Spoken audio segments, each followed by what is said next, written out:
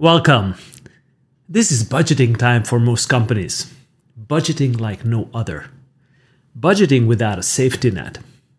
As companies compare their original plans for 2020 with the results, they realize that something fundamentally needs to change about planning ahead. What assumptions can we make about technology investments and returns?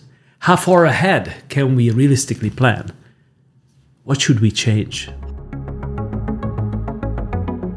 Good news is that many surveys show digital project spend returns to pre-COVID levels. But where will companies spend their innovation budgets? We all hope that 2020 was just an aberration and next year will be different. But even if the pandemic will be over, and that's a big if, everything we know about planning has already changed. As I'm speaking with customers, investors, and consultants, this is nowadays the most common conversation. What will you do in 2021? And in my line of work, it's also which technologies can best help us get out of this mess the fastest. No one has dealt with this kind of disruption before, so therefore nobody really has the answer for it. It may be a scary thought, but each of us have to make some bets and live with them. There are some insights that emerge from the crisis, and those can be helpful as we chart our paths. First of all, we need to plan for shorter time horizons and multiple possible outcomes. The level of uncertainty in industries, markets, and trade is still high. It may be useful to plan for multiple upside and downside scenarios and play out what actions you would take in each of them. Then review the plans quarterly or monthly, depending on your business horizon. Planning for expansion and overinvesting can result in not being able to respond to additional market contraction. On the other hand, hunkering down and stopping new investments may make us miss a turnaround and a rapid expansion. In uncertainty, companies need to be less like agile traders and not long-term investors. Almost every sector has innovators and cost cutters already, so you can find companies betting on both sides of the upside and downside scenarios. If you can afford it, make some big technology bets. If cash is tight, then make smaller bets and more often. Invest in projects with cash returns. One of the things that died in the crisis was soft benefits in business cases. Many project teams got caught flat-footed, not being able to deliver business results from aspirational projects. In this planning cycle, CFOs want to make the benefits real, preferably in cash terms. Many companies are also putting bigger emphasis on value realization or benefit tracking. This is in line with shorter planning horizons. If the value realization seems at risk, the CFOs will make easier course corrections than before. Companies are often even budgeting for value management offices as well. The pandemic changed the digital investment priorities. As remote work became pervasive, most companies already deployed the necessary collaboration technologies. It was a matter of survival. Now a lot of effort goes into securing the new distributed reality. Cybersecurity seems top of mind, protecting business when employees mostly left the secured walls of the enterprises.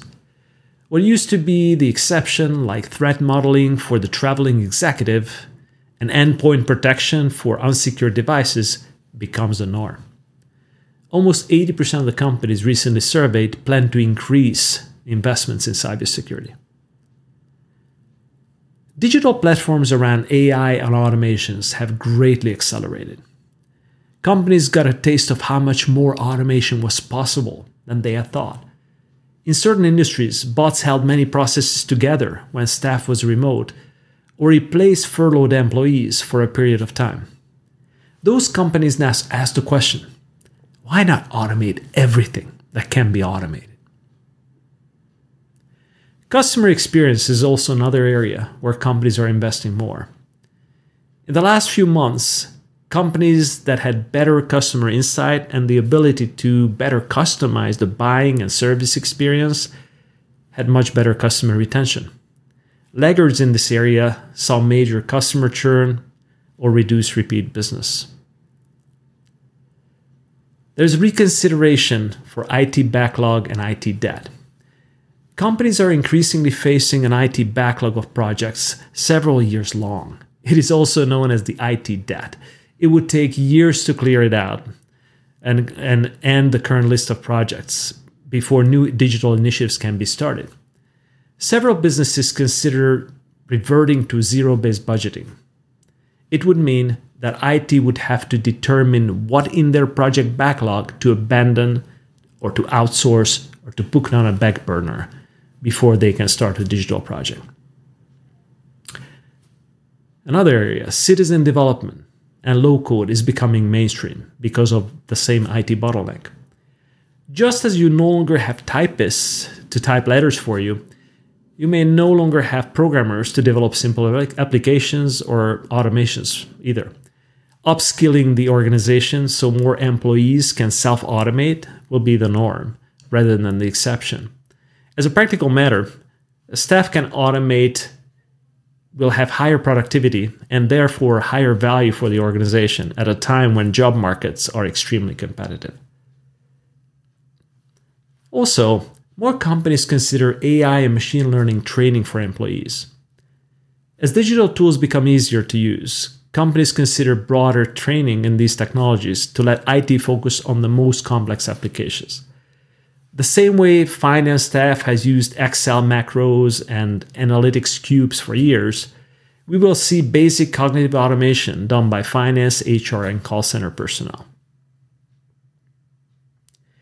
There is also more investment in end-to-end customer visibility. This is going beyond simple customer analytics and will allow all customer-facing functions to have the same view of the customers and common data. Technologies like CDP, Customer Data Platform, or Customer 360 are emerging to make end-to-end customer interactions easier. Ultimately, all business failure is a failure serving the customers well.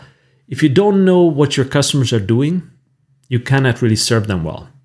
And now customers are everywhere, offline and online as well. And you got to track it. Ultimately, 2021 will all boil down to this.